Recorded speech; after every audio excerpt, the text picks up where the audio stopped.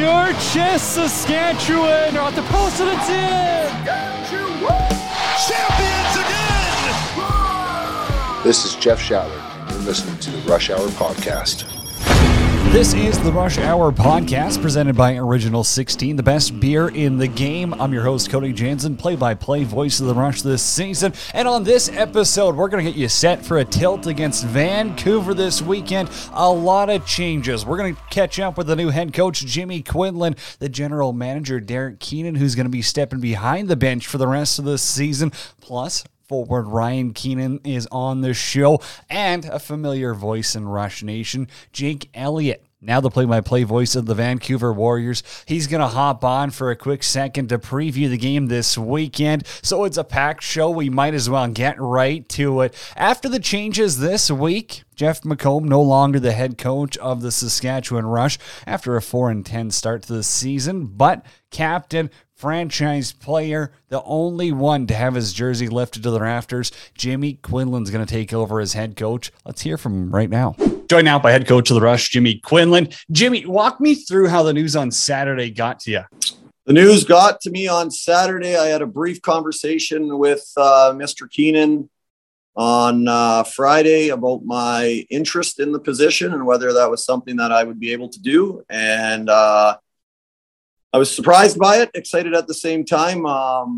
Felt awful for my good friend there, Jeff. And then after some discussions with my daughters and my wife, we decided that we would take advantage of the opportunity, as they obviously don't come around often. And I got back to Derek there that evening, and then the next morning, obviously, the official news broke. So it was a bizarre 24 hours. It's a little bit kind of foreign and new right now, but I'm really excited and kind of can't wait for the weekend to get here. What are your initial thoughts then on Friday when Derek reaches out to you and says, hey, would you have interest in taking over the reins? Well, my first thought is the guy that I've spent so much time working with and working under in Jeff McComb. And that was my first thought was what he would be going through. And so again, it took a while for me to process it. I was fortunate where I wasn't actually at work or anything. I was away with my wife and kids. And so I had a lot of time to kind of mull it over with her and talk about it. And again, that excitement that someone trusts you with that position and believes that you can do a good job with it. That's kind of where I shifted my focus. And so, that was kind of the process. It again, wasn't an easy choice for me for multiple reasons, but at the same time, it was something that I didn't think I could pass up, and I'm excited to get going.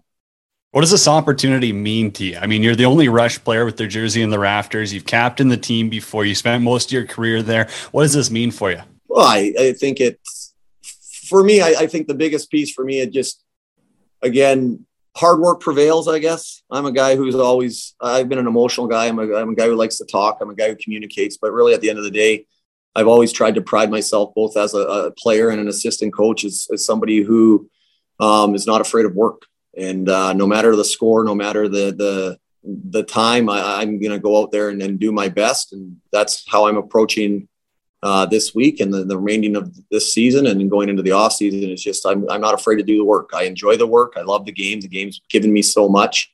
And I think that a lot of times just shows in my energy and passion for the game and love for the game. So that's kind of the approach I'm going to take. And again, I'm absolutely thrilled that people think highly enough of me and that I'd be capable in that position. So I will do my best to keep the organization proud and get this ship steered in the right direction. Quick time travel. Before this season, obviously you took time off coaching, but did you feel that you were ready to take the next step to become a head coach? Was that something you'd thought about beforehand?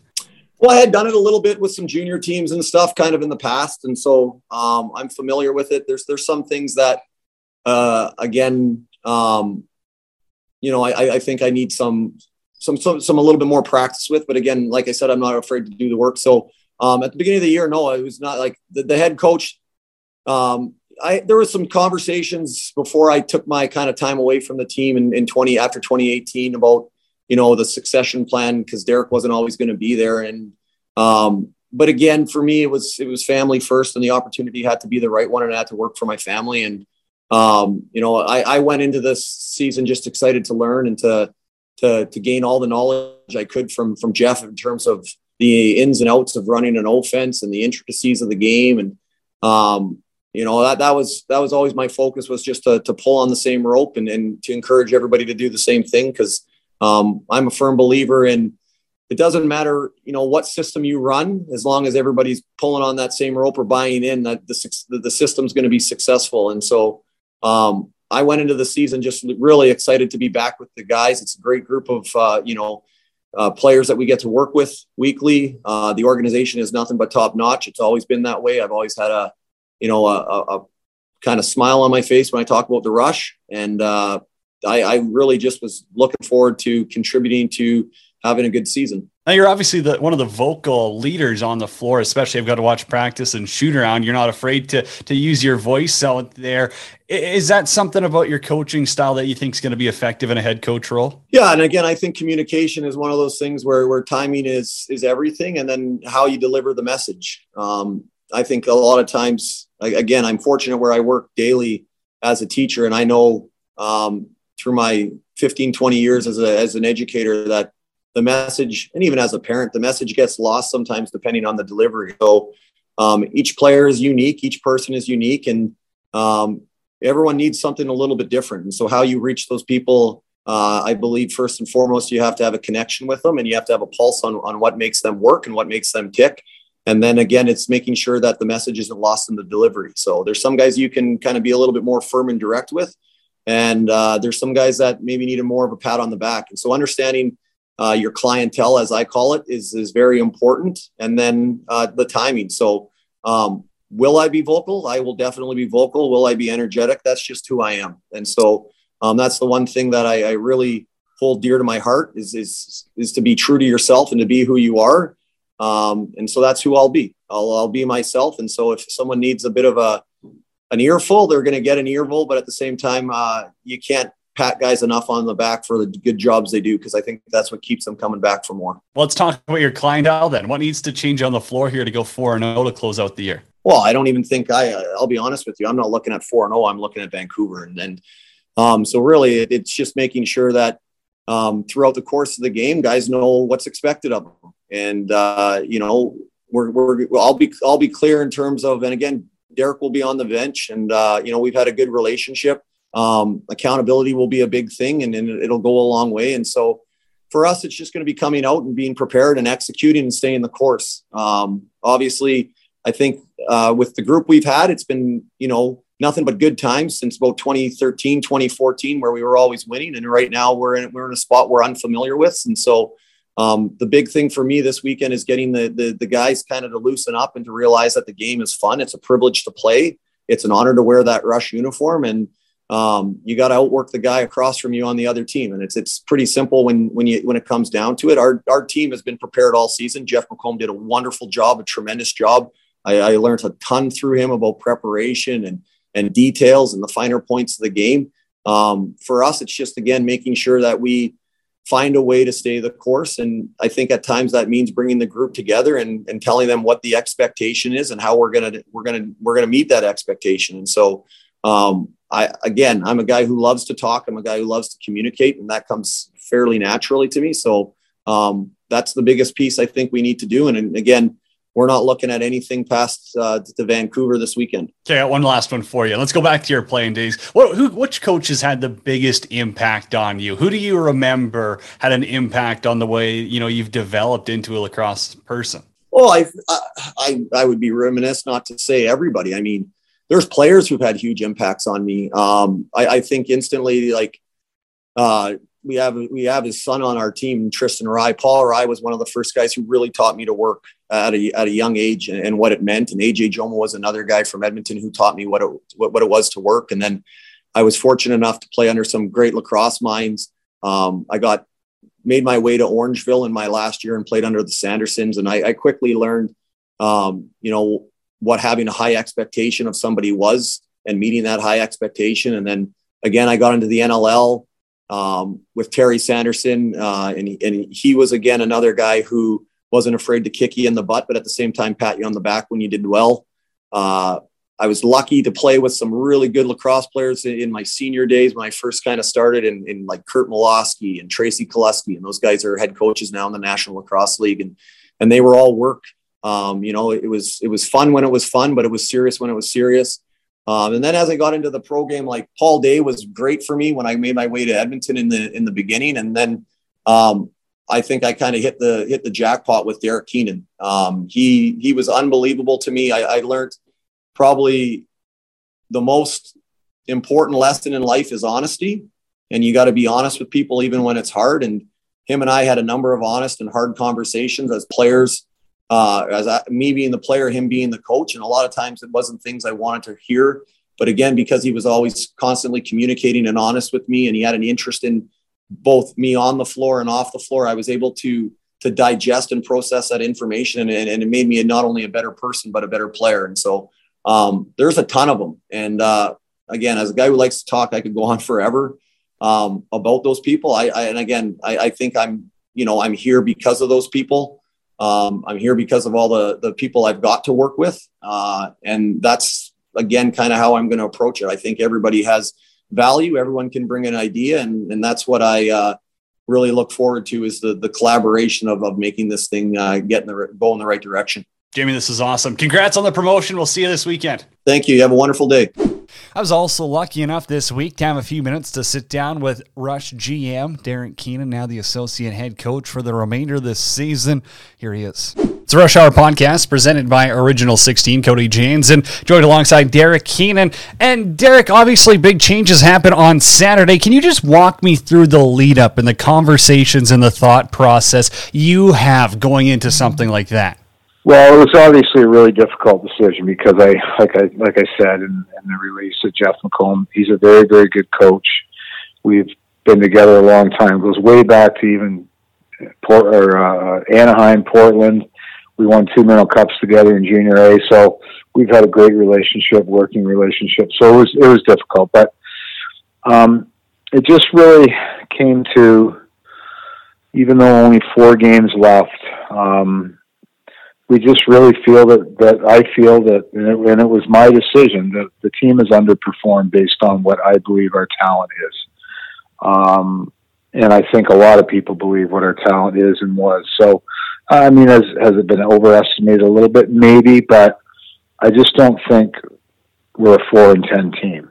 So we're really on the outside looking in now in terms of playoff, but we're going to do everything we can to let the chips fall where they may in terms of, maybe some things happen that we get lucky, but the bottom line is that we have to win every game, and it's going to start this weekend. So, it was a long thought process. I went away last Tuesday. I started thinking about it kind of Sunday after the Calgary loss, and thought about it for 4 or 5 days, and then made a decision. Had done a little bit of work in terms of what we were going to do for the rest of the year, and then had some conversations with Jimmy about next year.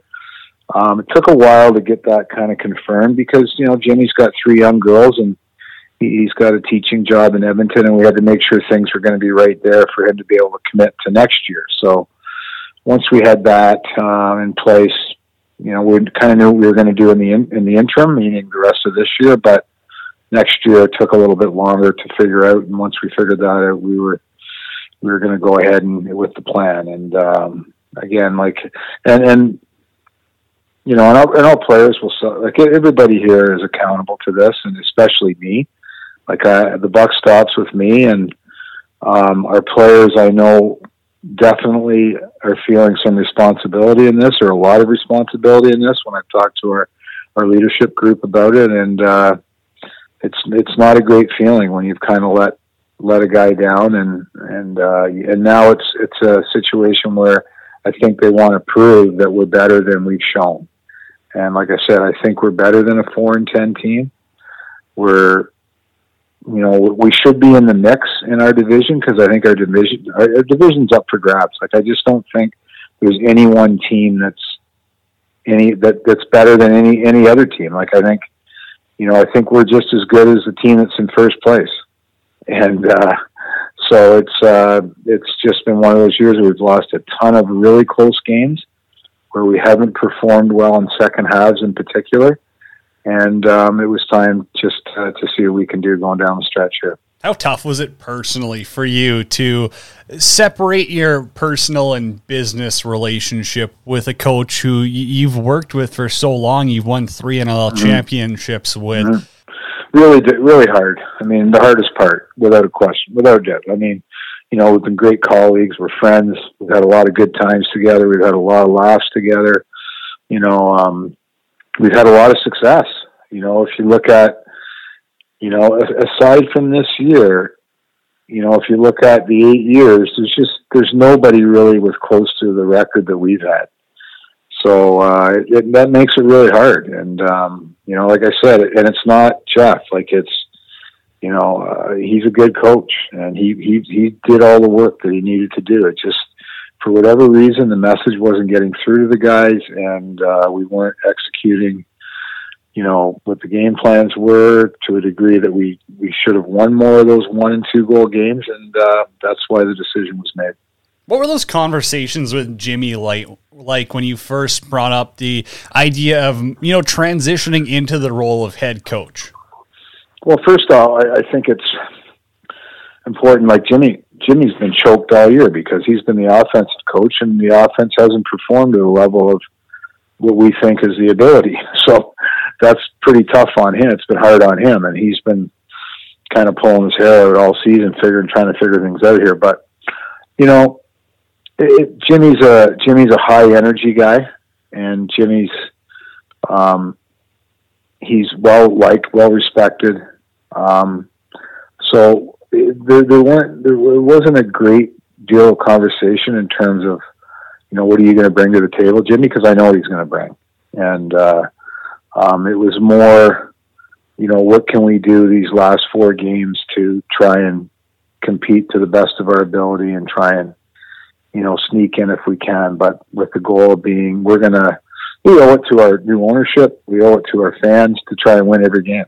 And like I said, time and time this week, like, there's no tank in us. We're not playing for a draft pick. We're playing, I think for a lot of the players, it's kind of a pride thing, because they believe they're better than they are, or that better than our record has shown. So I think they're going to compete. And so, Jimmy he'll work with me for 4 games. He's still going to coach the offense, of course, and I'll kind of guide him along a little bit here down the stretch, and then it's going to be his to take over next year. So what makes Jimmy Quinlan the right fit to be the next head coach of the Rush? What do you like? What qualities, aspects? Like I said, energy, leadership, good communicator. Like, the energy level that he brings, I think, is really key. I think he's got good composure. I think his communication skills are excellent. So those are the things that I think, Jimmy's a teacher by profession, so he tends to be able to teach well, too. So those are the things I think he's going to bring to the table. You coach Jimmy. Do you see a little bit of yourself in him where, he's not afraid to get heated, and he's a very vocal coach, and you've obviously, you've done the same in your time in the league. Do you see a little bit of yourself in him? No, I don't know. I don't want to really. No, I don't want to say that, because I think everybody has to be their own person. They have to be their own guy and their own style. And, I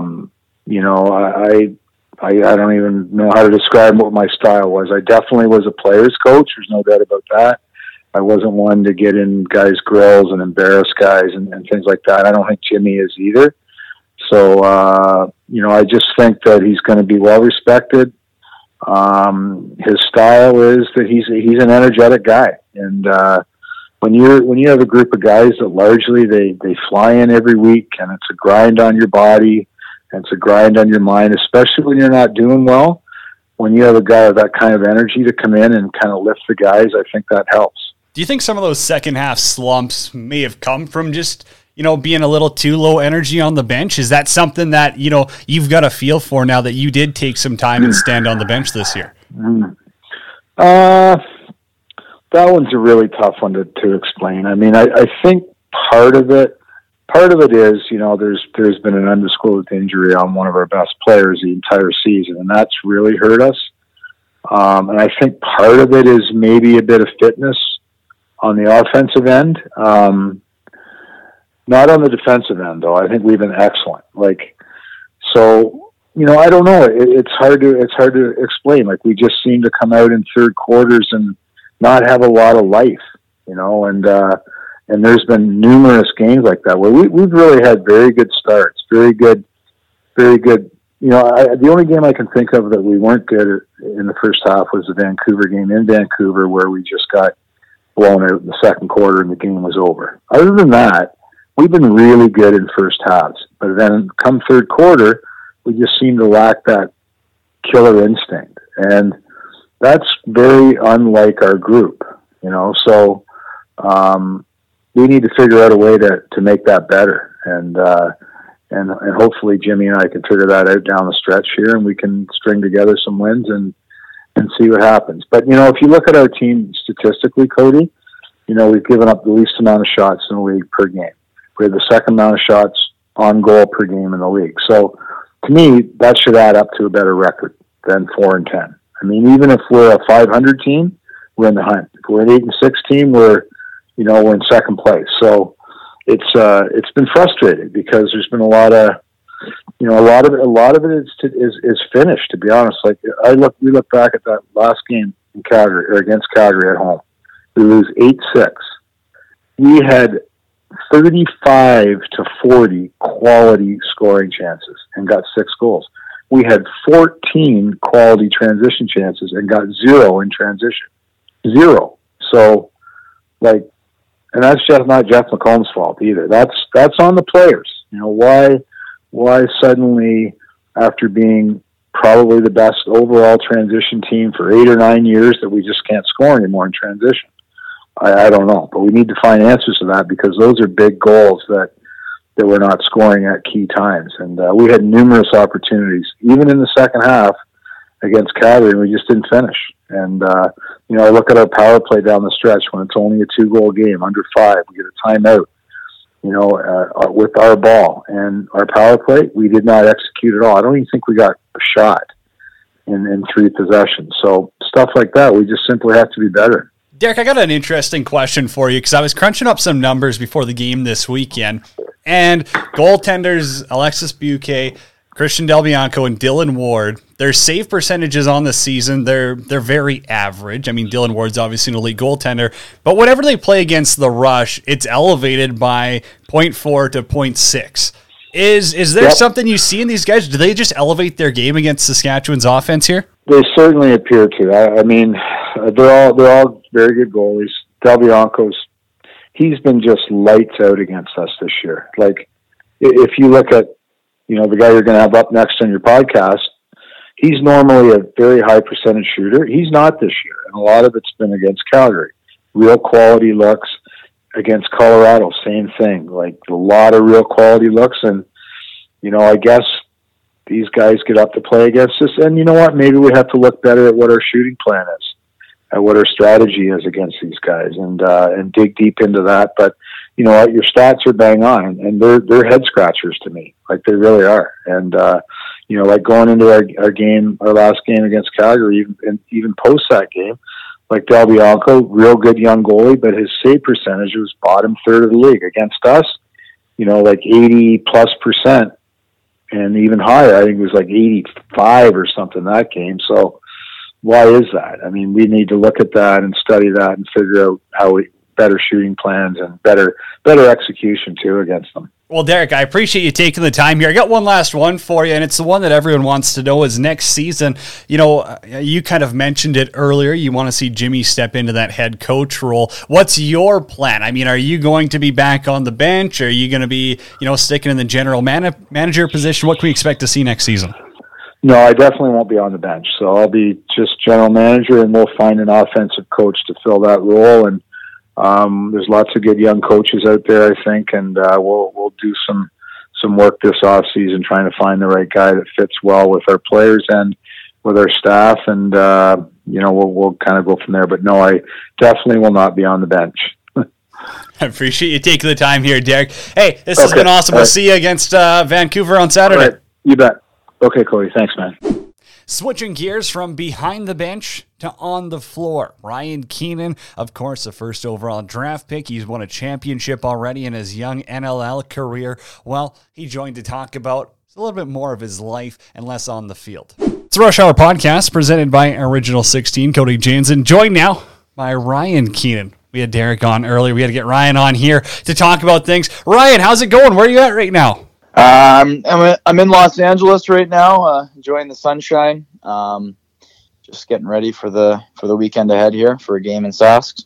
What part of LA are you in? Like, are you in like Beverly Hills or Compton? Not quite either. I'm like Culver City area, so I don't know, like 10 minutes to the beach. Where's the go-to hangout spot? Is it Newport Beach or what? Newport's a little quieter. Nice area to go. I like getting into Santa Monica. Lots going on there, and you still get the beach. But Culver City area where I'm at right now is pretty cool spot. Lots going on. A lot of trendy places to go. So it's been fun. Fair enough. Walk me through a day in the life. What's going on with you right now? Like, what do your normal days look like during the week? Oh, days. Grinding. I work for a health and beauty company as an account manager. So just seeing clients throughout the day and on calls and meetings, and then of course kind of a bit of a flexible schedule. So I'm training usually in the afternoon, getting my workouts in and taking care of the body, and then that's about it. Getting home and cooking a good dinner, but in season, things can be a grind. So you just gotta stick to the schedule and get through the week and prepare for the weekends. Is there other lacrosse guys down there who you can, if you're really bored and you're like, hey, let's go pass the ball or go shoot around? Is there someone you can contact or what? No, none of the NLL guys. No, I don't think so. So I usually tend to just go get shots in on my own when I'm free. Fair enough. Okay, let's walk it all the way back. What do you first remember about picking up a lacrosse stick? How'd you get into it? I don't even know if I was walking yet, and the stick was put in my hands when I was in diapers still. Obviously a bit of a lacrosse background in the family, so I was kind of born into it. I don't really, remember exactly what the first memory is, but I know I was in it from a young age, like, paperweight back in Ontario, and kind of just over the years, grew up and fell in love with the game. What sold you on the game then? Like, when do you kind of remember? Was it watching your dad or, just hearing stories from him being like, okay, yeah, I want to pursue the NLL as well? Yeah, I was always kind of like 50-50 competitive in regards to hockey and lacrosse. Both of those were my main two sports growing up. And I think there was, an added, of course, bonus with my dad at that time when I was younger was an assistant coach for the Toronto Rock. And that really just being able to go to those games locally and being on the floor as a ball boy, meeting all the players, legends of the game at that time, and then being up in the press boxes during games. That was, I think, a really cool, special memory as a kid, being able to bring friends to that too and kind of enhance my love for the game. And then, of course, just with hockey too, I think compared to other sports, I just felt, a really strong team atmosphere, team environment that you could build and grow a lot of relationships through. So who did you look up to as a player then on some of those Rock teams? Who were the guys that you're watching? I would say probably Colin Doyle and Josh Anderson at the time were the two kind of superstar lefties that I looked up to and tried to, find ways to play like them and mold my game into. Were you just disgusting during minor lacrosse? Like, there's no way with your dad helping you out. Like, you must have been tearing it up at like the U10, U12 levels. No, I think quite the opposite. I was a pretty big late bloomer. I think minor midget hockey was the smallest guy on my team, and lacrosse kind of right in the same boat. And so my body kind of took a while to catch up, and even develop just with that, like with confidence and things. It kind of took me a little while to kind of break out into, I don't know, maybe later in high school and beyond that. But no, nothing too special growing up.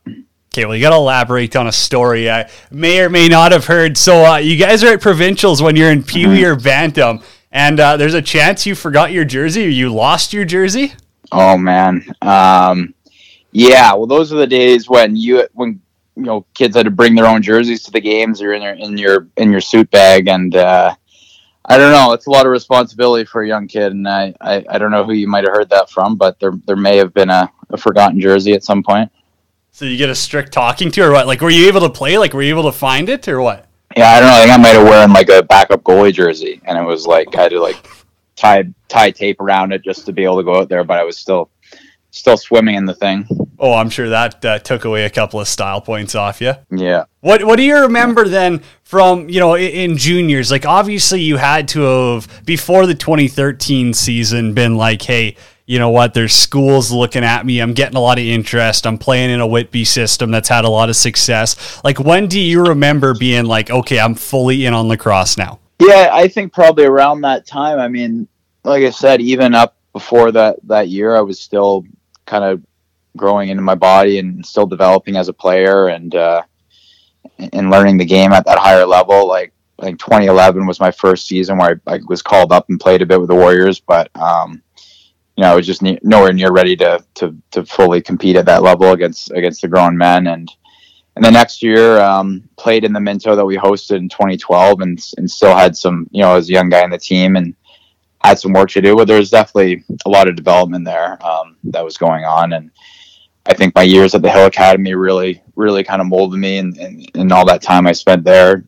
to really develop and push me ahead. So kind of right at the end of high school was when I started, getting offers and looking to go down to the US and could tell that things were getting serious there. And then that was also right around heading into 2013 when I feel like things started to develop for me and grow in confidence, and I started to break out a bit. Was 2012 the year that Dylan Ward stood on his head all tournament? Yeah, he was. Did Orange? Yeah, that was. Yeah, they won in Whitby. Yeah, he was pretty lights out. Yeah, not a bad goalie to have. Yeah. 2013 though, let's talk about your team, because you and Linton are now connecting in Saskatchewan here, but you guys were lighting it up in the Minto. What was that like for you? That's got to be a special moment. Yeah, we have great memories. Dan and I are pretty close buddies, and that was kind of one of the years that started.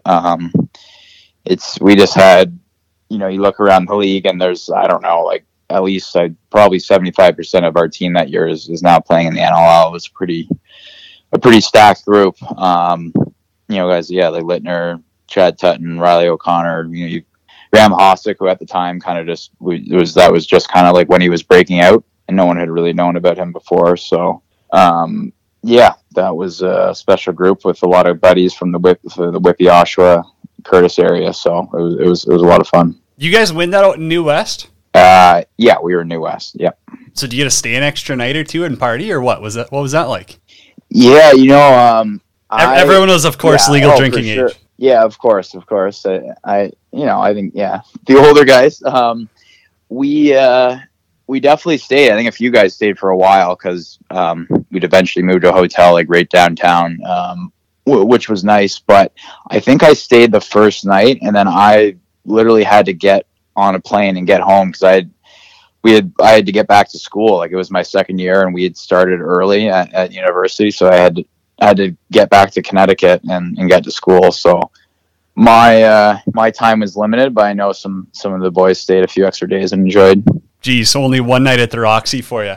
Yeah, only one night. Hey, how does Quinnipiac come about then? How many trips did you do? Where did you go, and what sold you on it? Quinnipiac kind of came up really late in the process. I was talking to a few schools my last year of high school, and things kind of just didn't work out where it wasn't where it needed to be for the family, and I kind of finished by last year thinking, well, I guess, I don't know, I'm going to go back for a PG year, a fifth year of high school and see what happens. And then I think I was just playing like in a summer, like early summer tournament, and just did really well. And they kind of saw me and were willing to take a big chance on me and bring me in right away. And so that all happened really quickly. And then I had a guy, a local guy from Brampton who helped me, who was there, and go through the process and understand more about the school. And I went on the visit and loved it. So that was like kind of like a 2-month turnaround. And I said, all right, I guess I'm going here. You guys made the NCAA tournament too, eh? Was that 2016? Yeah, that was my last year, 2016. We, that was our best year. Explain that to people, because, the fans in Saskatchewan, obviously field lacrosse is still very new in Saskatchewan, but explain how big that is and just your experience there. Yeah, that was just, a special year with a great group of guys, and it's totally different playing field lacrosse, but when you're on a team like that in university with like 40 guys and you're 3-hour practices a day, you're in the gym together, like you really become a tight-knit group, like a family. And a lot of guys in the league play at a lot of top tier, including guys in our team, top Division I schools, and we were more of an up and coming university, not really ranked anywhere high usually. And that year we just had a good year and were able to get to the win an NCAA game, and then get to the next round against the number 1 team, Maryland. And unfortunately, Maryland's where it ended. Yeah, Maryland was where it ended. They always got to win again. They were. Yeah, there was no beating them. So I mean, sorry to get off topic, but are you going to tell me that there's no way that Paul Rabel hasn't been blowing up your phone after your first few years in the league and stuff when the PLL was starting? You not getting interest or what? No, I don't think so. I don't know. I've always been more of a box player. But yeah, you were lighting it up in college though. What'd you have your last year? 33 goals? It was 30 plus. I'm not too sure. Yeah, that was, I don't know. After that, there was still, the PLO wasn't around, and fair. I don't know. I came back home and kind of got right into working and another job, and, wanted to not just be playing lacrosse. So. Fair enough. I guess that's fine. I guess we'll let that one settle. Hey, what was your welcome to the NLL moment? Like, what time, is it a game or a moment when you're kind of like, oh, damn, this isn't juniors, this isn't college, this is the NLL. These guys mean business. Yeah.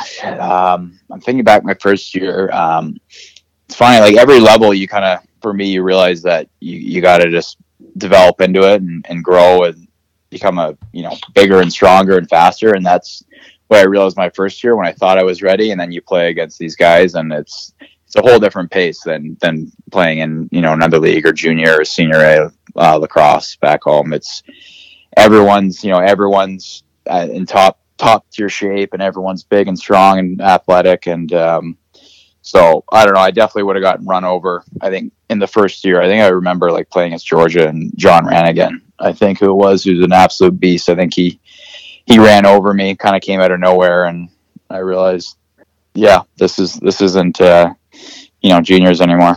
Heavy hitter right there. Hey, were you ever pranked in your rookie year or something? You gotta have a good prank story. I think. I mean, there's always stupid things going on in our team, like little things, that rookies wouldn't be aware of. But I don't know if I was ever pranked. I would probably get fined at least once every week. For what?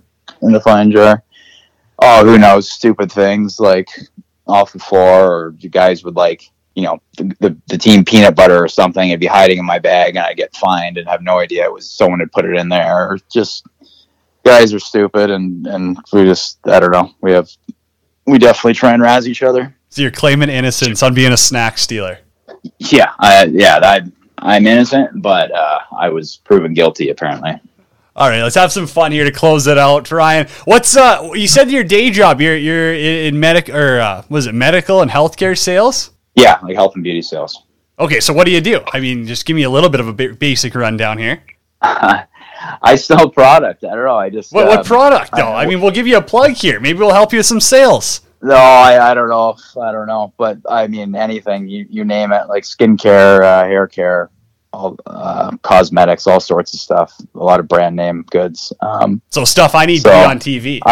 Lots of samples. If anyone wants any, samples shipped their way, maybe I can help them out. What's your go-to travel snack? Like getting on the plane. Yeah, plane, car, wherever you're going. Travel snack. I always like to carry around a bag of almonds or something on me. Just a nice power snack on the go. Nice and easy. What's dinner if you're cooking?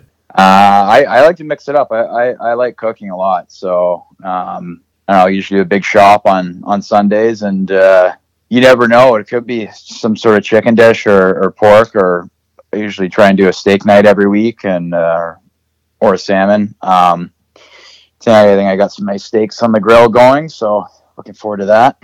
But you got to work me through the whole meal here. How are you doing the steaks? What are you having for sides? Well, the steaks, I think there are a couple nice big ribeyes. So they'll be grilled, and maybe some sautéed mushrooms on them. I think gonna do some Brussels sprouts with that, and probably some diced potatoes on the side. You lost me at the mushrooms. Maybe a little Caesar salad as well if I'm really feeling good. It's a good call, and that's actually funny enough. That's what we're having. It's Wednesday night we're recording, but yeah, steaks and Caesar salad's the go-to. Mushrooms, you lost me though. Hey, what's your favorite movie of all time? Oh man, you're gonna put me on the spot here. 100%. I mean, I don't know, comedy movie. I really like. I don't know, Big Daddy is one of my favorite movies. Definitely my favorite Adam Sandler movie. But I mean, I love some of the classics. Shawshank Redemption, probably. Blood Diamond's a favorite of mine. So, you watching anything on TV right now? Any shows going? Yeah, I've got Succession going right now, which I'm pretty into. Just on the third season. It's a good show. Never watched it, but okay, we're gonna close it out here with. So I got the information that you've had a couple of interesting fishing trips with one person who might be on the podcast or might not. You got any funny fishing stories? Because he says you've been out to lunch a couple of times. Who said I've been out? He said I've been out to lunch. Says you might get sidetracked. Oh God, I don't know. I can tell the person you have in question. I mean, I can. Okay, well, give me a funny story about him then from fishing. Of his as well. Yeah, I don't know. I think I'm pretty perfect in my fishing, so I can let you know about that guy and his trip where in the back lakes in a canoe, and he tipped the canoe and had about 8 rods in, and tipped over his buddy, all his gear, all his rods in the bottom of the lake. Oh no! Did he ruined, or did he get back? I think like through insurance, but like I think he was down there like for hours trying to get to the bottom and find everything and couldn't get anything. No way. So, too many wobbly pops. Probably a few too many, yeah. All right, Ryan. This has been a blast, man. I appreciate it. Best of luck on Saturday, and we'll see you in Saskatoon. Awesome, yeah. Thanks, Cody. Appreciate it. And we'll wrap it up with a conversation. Former Saskatchewan Rush broadcaster Jake Elliott. Jumbo hopped on, stopped by for a second. We preview Warriors and Rush. It's a Rush Hour podcast presented by Original 16, Cody Jansen, joined by former voice of the Rush, Jake Elliott. Jumbo joins us. Jumbo, how you been? I've been good, man. It's been kind of up and down a little bit lately, like the Warriors season goes. That's kind of how my mood goes, is how they go. If they're winning, I'm happy and cheerful, and if they're losing, then not so much. So we'll see what happens. See how I'm feeling after the weekend. Let me say that. Well, hey, you can join the club there. You know what? The Warriors have had an up and down season. I'm preaching to the choir, Cody. I'm preaching to the choir, I'm sure. But when you look at the Warriors season, Jake, to do this without Mitch Jones, I don't know. I mean, maybe you can break it down better for me, but they've kind of been overachieving for missing their best offensive weapon. Yeah, you know what? I said it on Lacrosse Classified, and just full disclosure here, Cody, I'm heading into a tunnel for the next 500 meters, so if I lose you, my apologies. We'll hook it up on the other side. But as far as Mitch Jones goes, I said this on Lax Class this week, that I don't think there's another guy that is more important to his team than Mitch.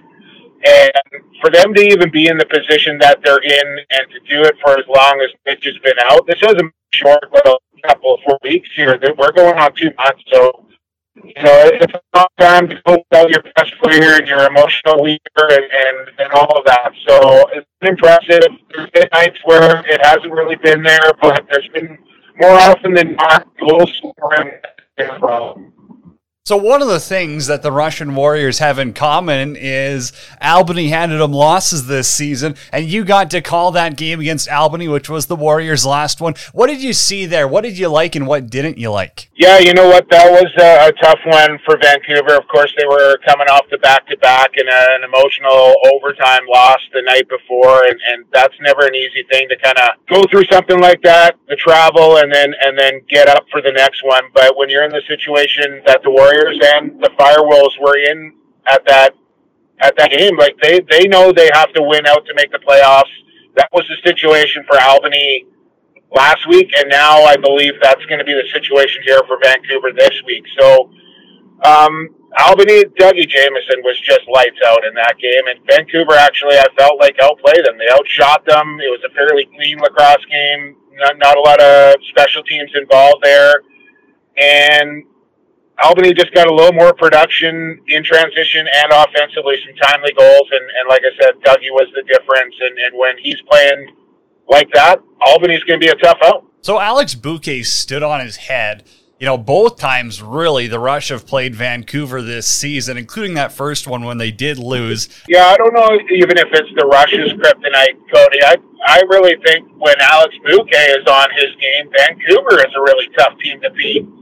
And there's been a lot of nights this season where Alex has been really good, particularly at the start of the season. They started prior last game. I'm really expecting them to go back to Alex, obviously, for this one. But when he plays up to his potential, he gives Vancouver a chance to win, and that's what he's going to need to do. He doesn't need to be Matt Vince or Del Bianco or Doug Jamieson. He just needs to be the best that Alexis Bouquet can be. And when he's that, Vancouver, the defense, the block shots, the loose balls, they can kind of pick up the slack in that regard. So he's got to be solid. He doesn't have to be spectacular. What do you see as, one of the issues with Saskatchewan right now? Well, I think it's more of a question who's not there anymore rather than who's there.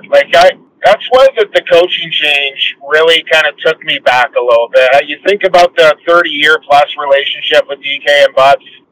Him being a first-year head coach coming off a pandemic break, the fact that they lost their starting goaltender in Evan Kirk, their face-off man in Jeremy Thompson, the tractor, Matty Hossack off to Panther City, Marty Dinsdale, Ben McIntosh, no more Connor Robinson. Marshall Powless hasn't really panned out. Shatler's 2 years older.